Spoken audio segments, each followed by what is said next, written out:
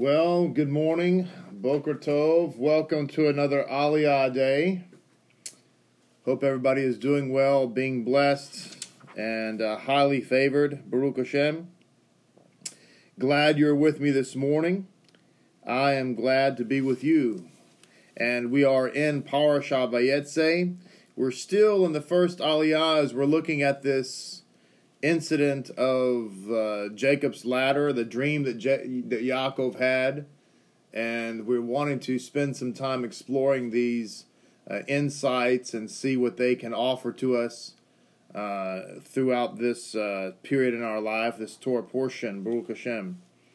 So I hope everybody is doing well and being blessed. By the way, thank you all for joining me. Everybody is faithfully joining each day, and it has been a tremendous blessing to have all of you with me and to see everybody who is here. We're getting close to 8,000 subscribers on this channel, and I'm just going to see real quickly where we are with that. If you haven't subscribed to the channel, please do so. We would love to have everybody be a part of where we of our community. I'm trying to let me spit this out. Our community here. Yeah, we're 7,874. So real close to 8,000. Baruch Hashem. By the way, a shout out to all of my Marine Corps brothers out there. It is the birthday of the United States Marine Corps. Hoorah! So happy birthday, Marines.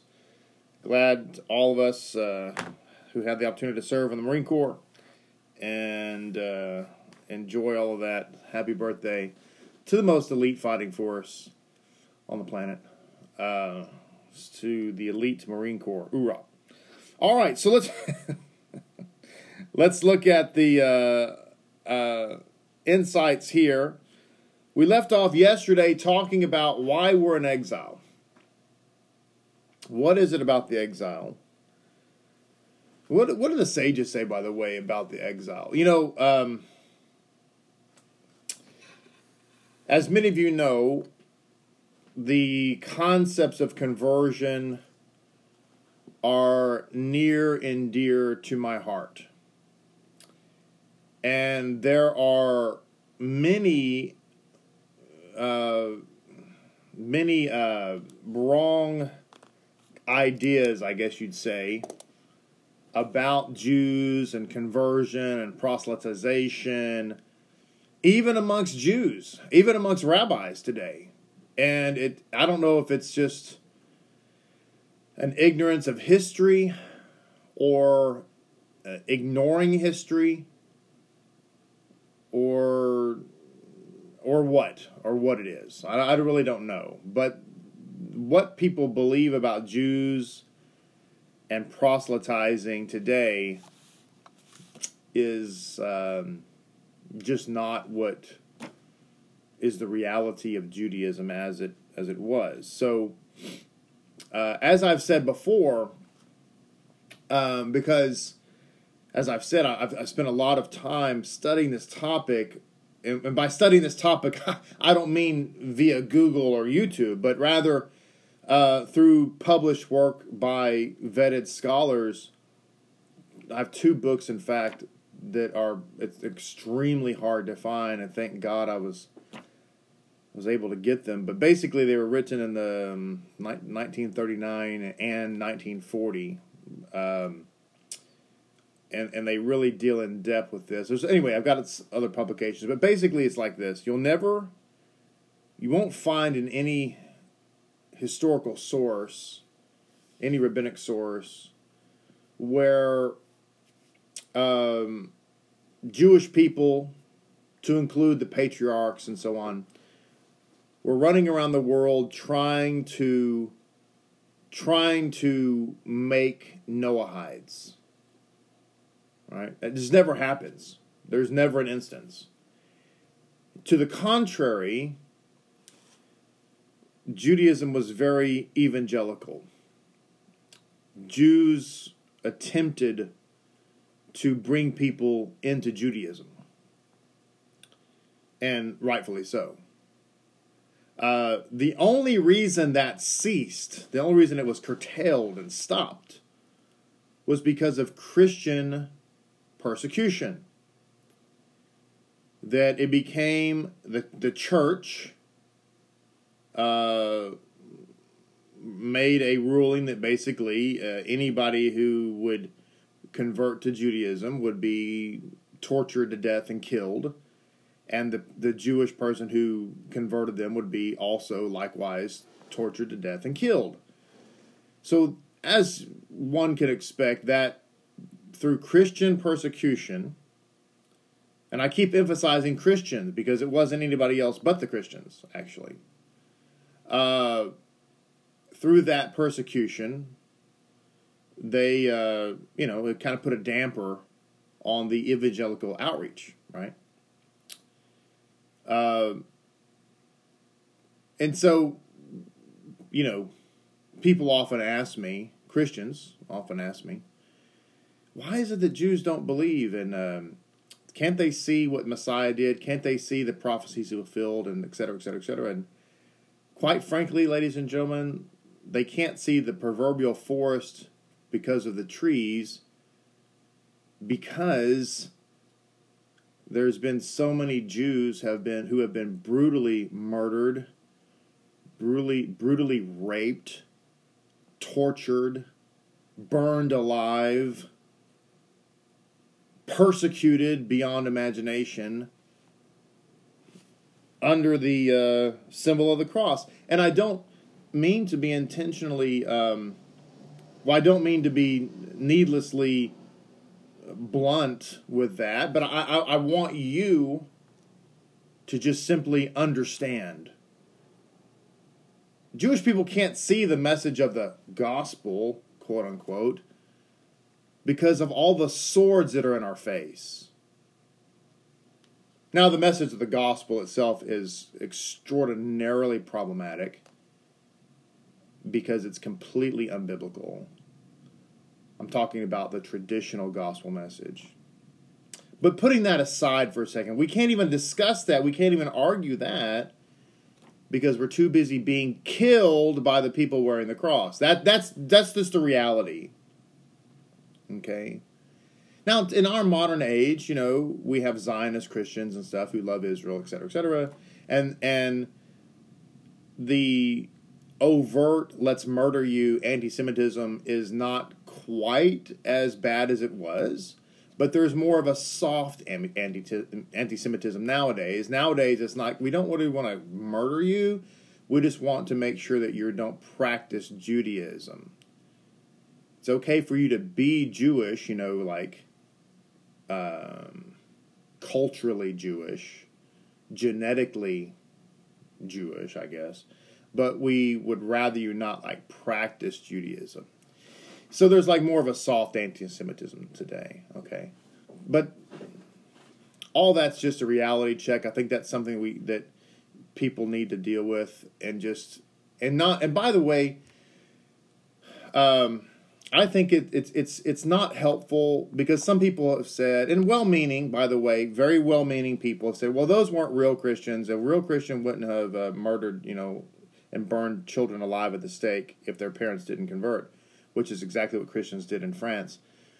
That's not helpful, though, to say that, because these actually were, they were actually Christians. So it's not, it's kind of like, I don't really know how to articulate what I'm trying to say with that. I don't have the words actually to describe how that's actually not helpful to say that. It's actually kind of insulting to say that, right?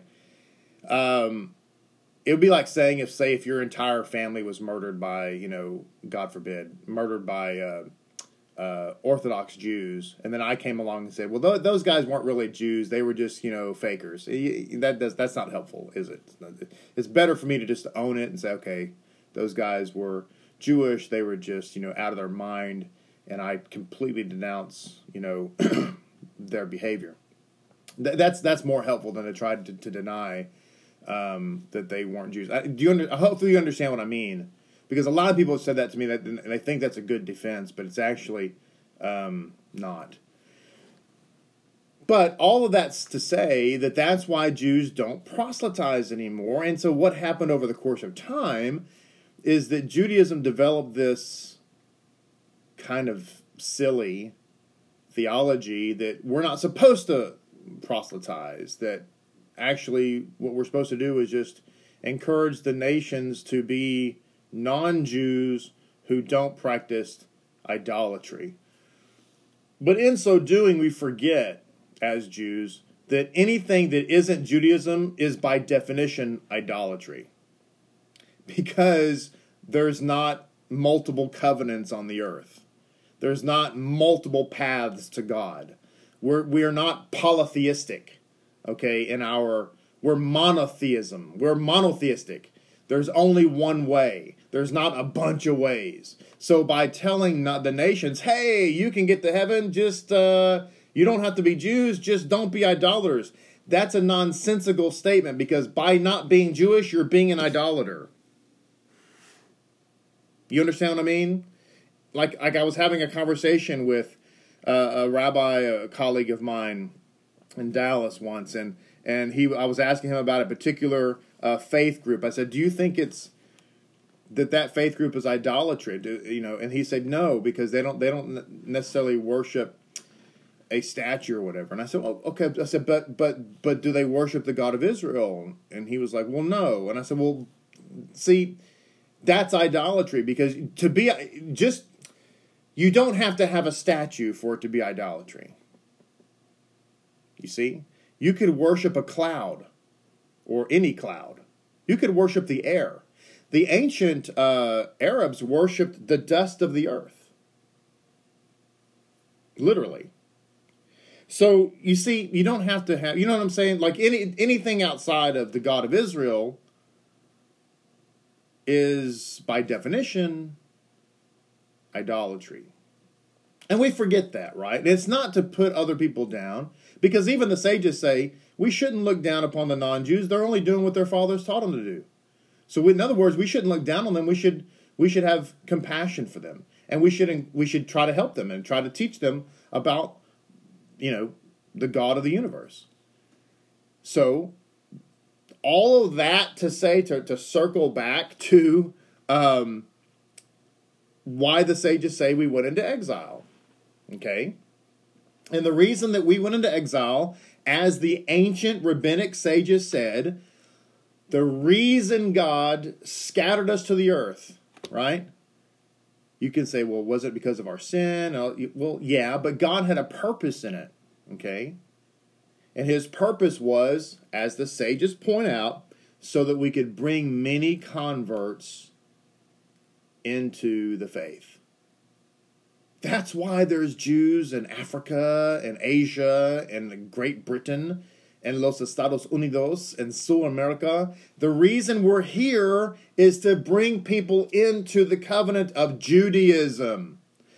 It doesn't say Noahide, eye roll. It says Judaism. That's why we're here.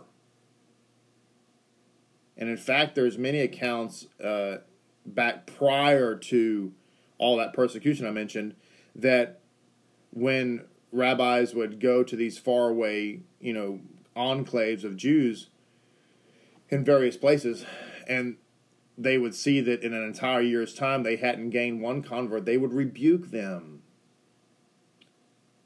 They would rebuke them for being insulary. They would rebuke them for not reaching out to their community and to try to encourage the Ruths and the Jethros and the Rahabs, and frankly, the Sarahs, Rebeccas, Rachel and Leahs, Bilhah and Zilpah of the world to come in to the community. So that's why Hashem has scattered us abroad. That's why we're here. We exist to reach people.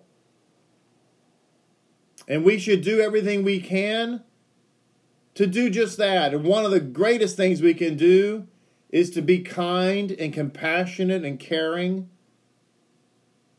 And I should say hospitable. We talked about that at length during the Aliyah once. That how critically important hospitality is. Critically important. May I sit at your table? Absolutely. You know, I'm hungry. Can you give me something to eat? You betcha. What did Messiah say? If you've not given a cup of water to these, you've not given it to me. Right? Abraham and Sarah, they sought converts. That was their... You realize that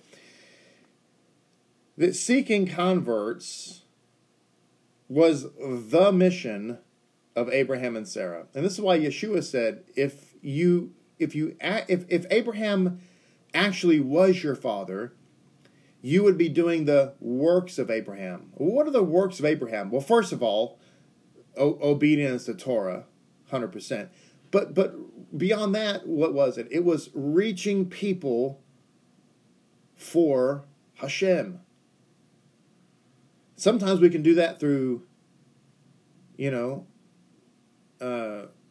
teaching them about the Word of God. Sometimes we can do that through,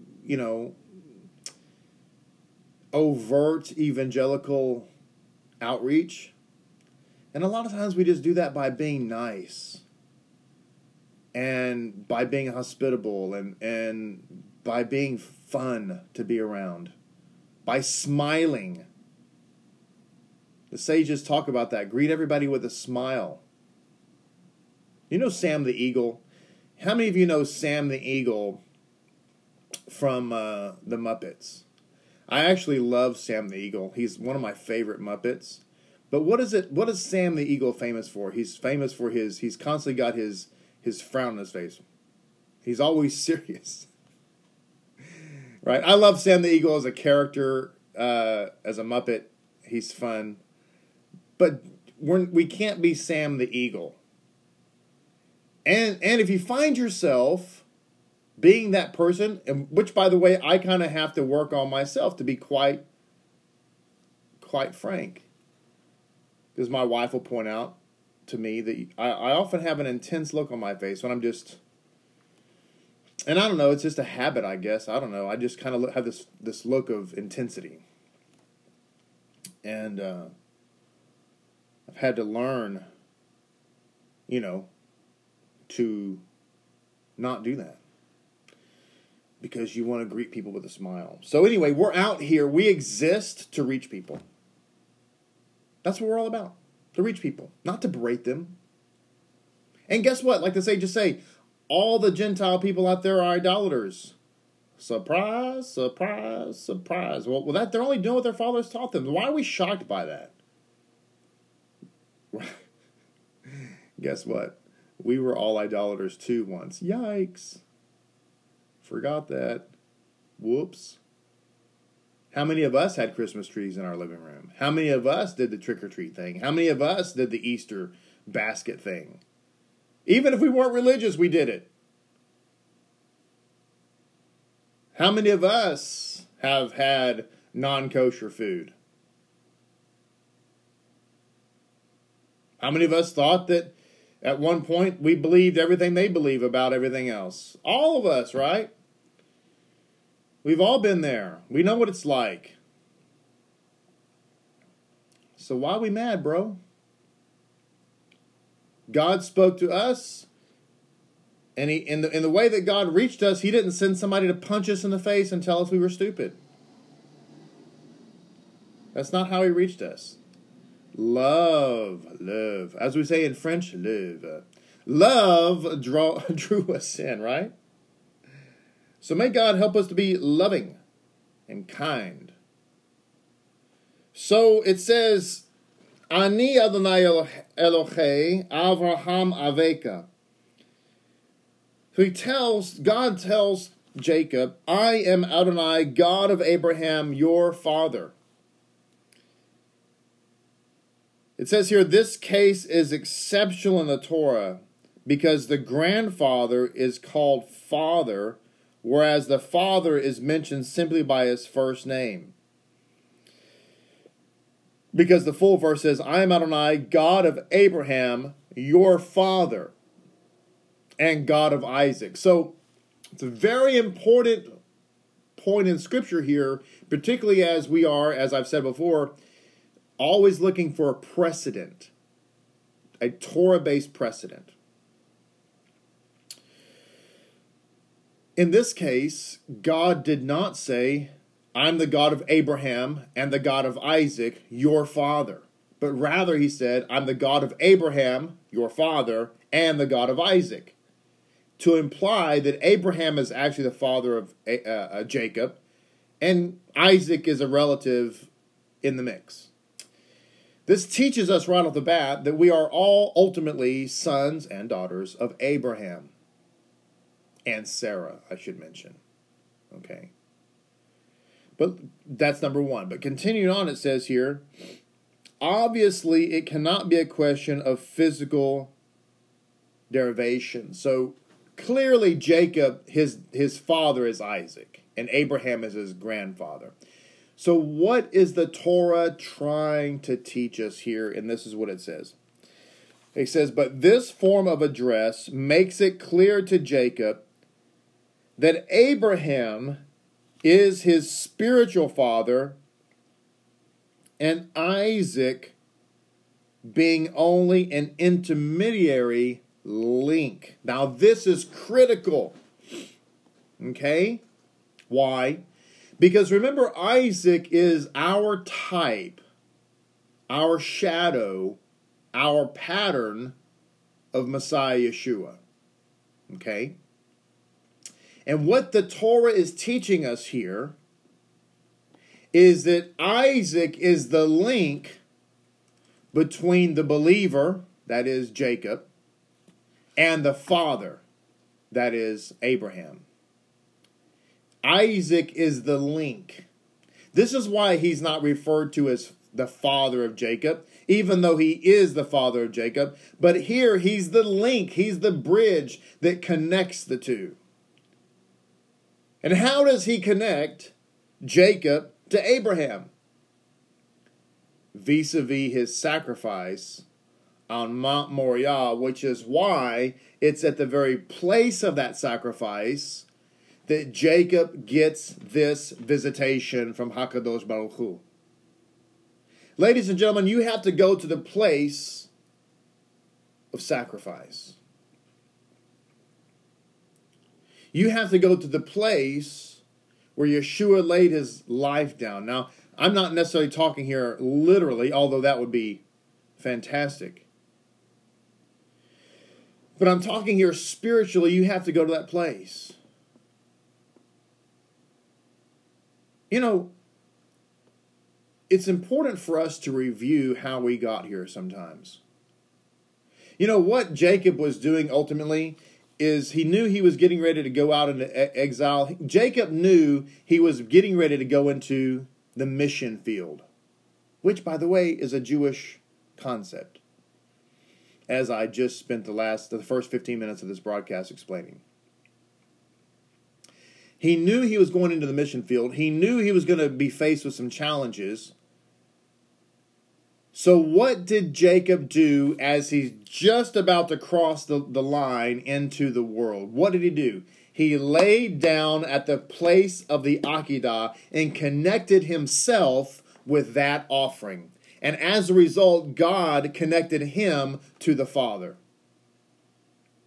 Ladies and gentlemen, you need to lay down, I need to lay down, and we need to put some stones around our head, and we need to connect back to that sacrifice of the Akedah Yeshua. You need to ask yourself, how did I get here? Why am I even on the Aliyah today? And it's not because Rabbi Griffin and his teachings. It's because of Yeshua, the Messiah, the divine Messiah of Israel. That's why I'm here. Why do I exist? Why do I even know about Torah? And it's not because some rabbi told me about it. It's because Yeshua and my faith in the Messiah led me here.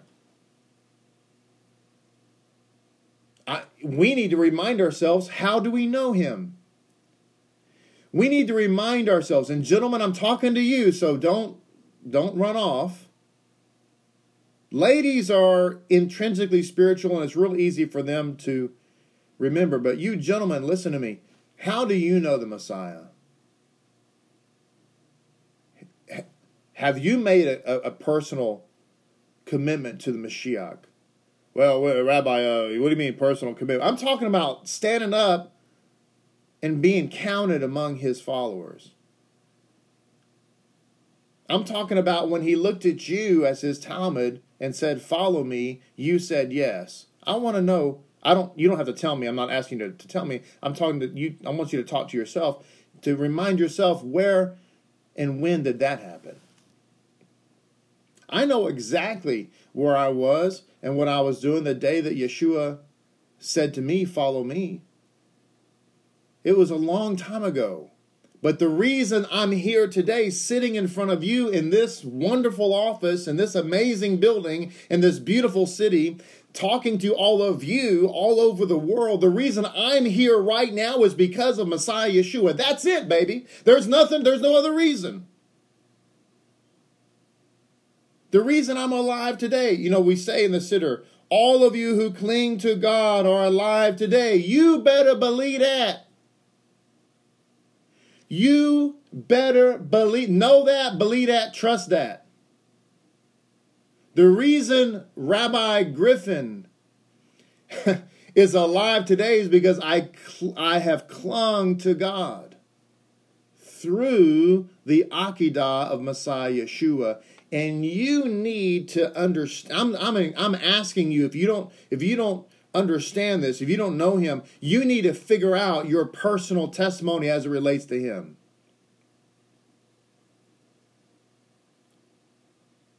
You need to figure out your personal testimony as it relates to him.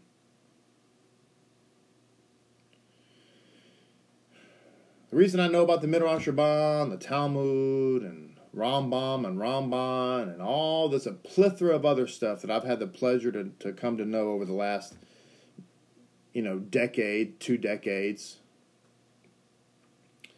is because, first of all, I was lost in the sauce, and, I came to know the Messiah.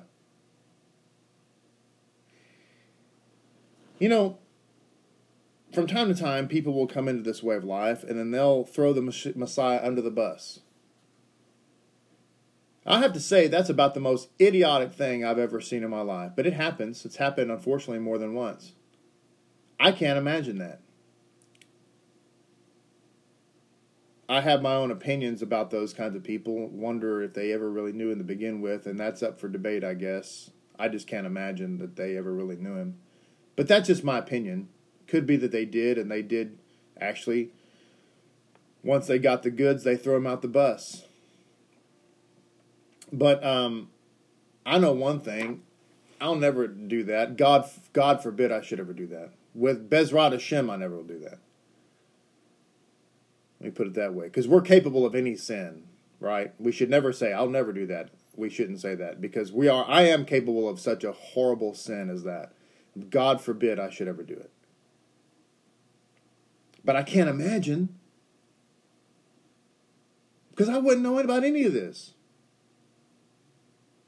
I wouldn't know about any of it if it wasn't for him. None of it. The Mashiach made the Torah alive and known to me. Right? We need to have that testimony. I need to know if we're going to be, You know why Marines? It's Marine Corps birthday, right?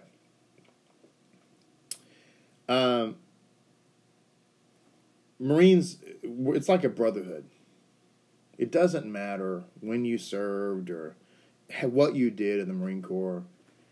It's a brotherhood, and whenever you see a Marine, like the other day I saw a Marine in the store. The man was probably pushing 80. I would imagine. He was an older gentleman. He was wearing a Marine Corps hat. And I said, Semper Fi, and he immediately said, Semper Fi, Ura. The reason that we're a brotherhood like that is because we have a similar, we've all been through a history, right? We've all been through the rather difficult boot camp and all the other stuff, the MCT and all that kind of stuff that goes with that. We have this, there's a connection. There's a singular point of connection. It doesn't matter what you did in the core, but there's a point at which we connected. See, Yeshua is that point of connection. That's what makes us the brotherhood, guys. Yeah, we study the Torah after that. We all have different roles that we play within the core. But it's Yeshua that makes that connection with us. He's the link between the believer and the Father. He's the reason why we can call Abraham our father. This is what Yeshua meant when he said, listen, don't think that you're all going to be A-OK in the USA just because you call your father your sons of Abraham. God can take these stones, that's talking about non-Jews, and make them sons of Abraham. By the way, you cannot be a son of Abraham and not be Jewish. Did you know that? I'm talking about Abraham and Sarah, of course. In the Jewish mind, that doesn't compute. He says, it goes on to say, you are the son of him to whom I said, Hit chalek lefanei vehaye tamim. Walk before me and be perfect. You be his son and heir. In Jacob it says, the first one to build a completely Jewish household, the Abrahamic future was to begin its realization.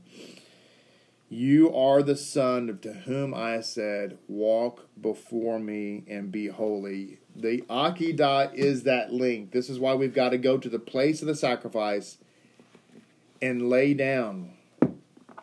This is why, playing dress up, we can sit here and play dress up and pretend we can look good and taste good and feel good, but do we smell good? We have to smell that fragrance of Gan Eden, like I talked about on Shabbat. We have to be connected to the Akedah. And ladies and gentlemen, this life, this Torah true life, will only work when you're connected to the Akedah.